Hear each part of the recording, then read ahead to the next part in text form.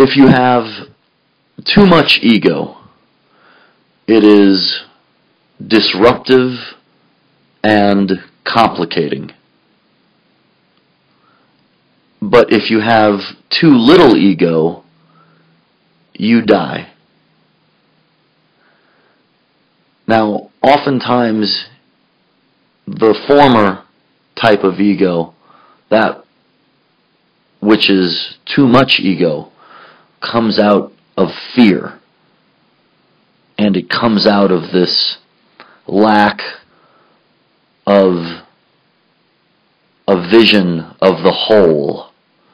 This lack of vision that this one particular being, your being, is a part of a much greater connectivity.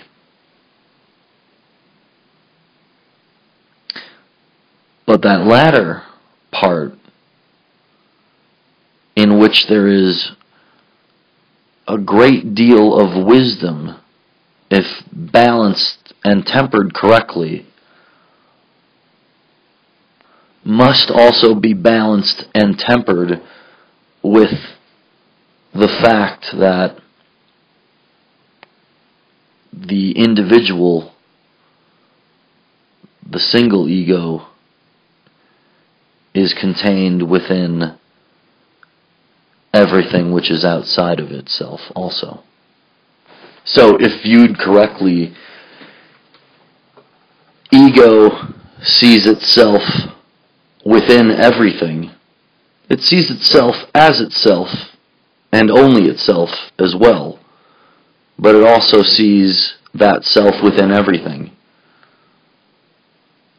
And it must use both of those vantage points to balance itself between that destructiveness that comes with too much self-recognition and the destructiveness that comes with too little.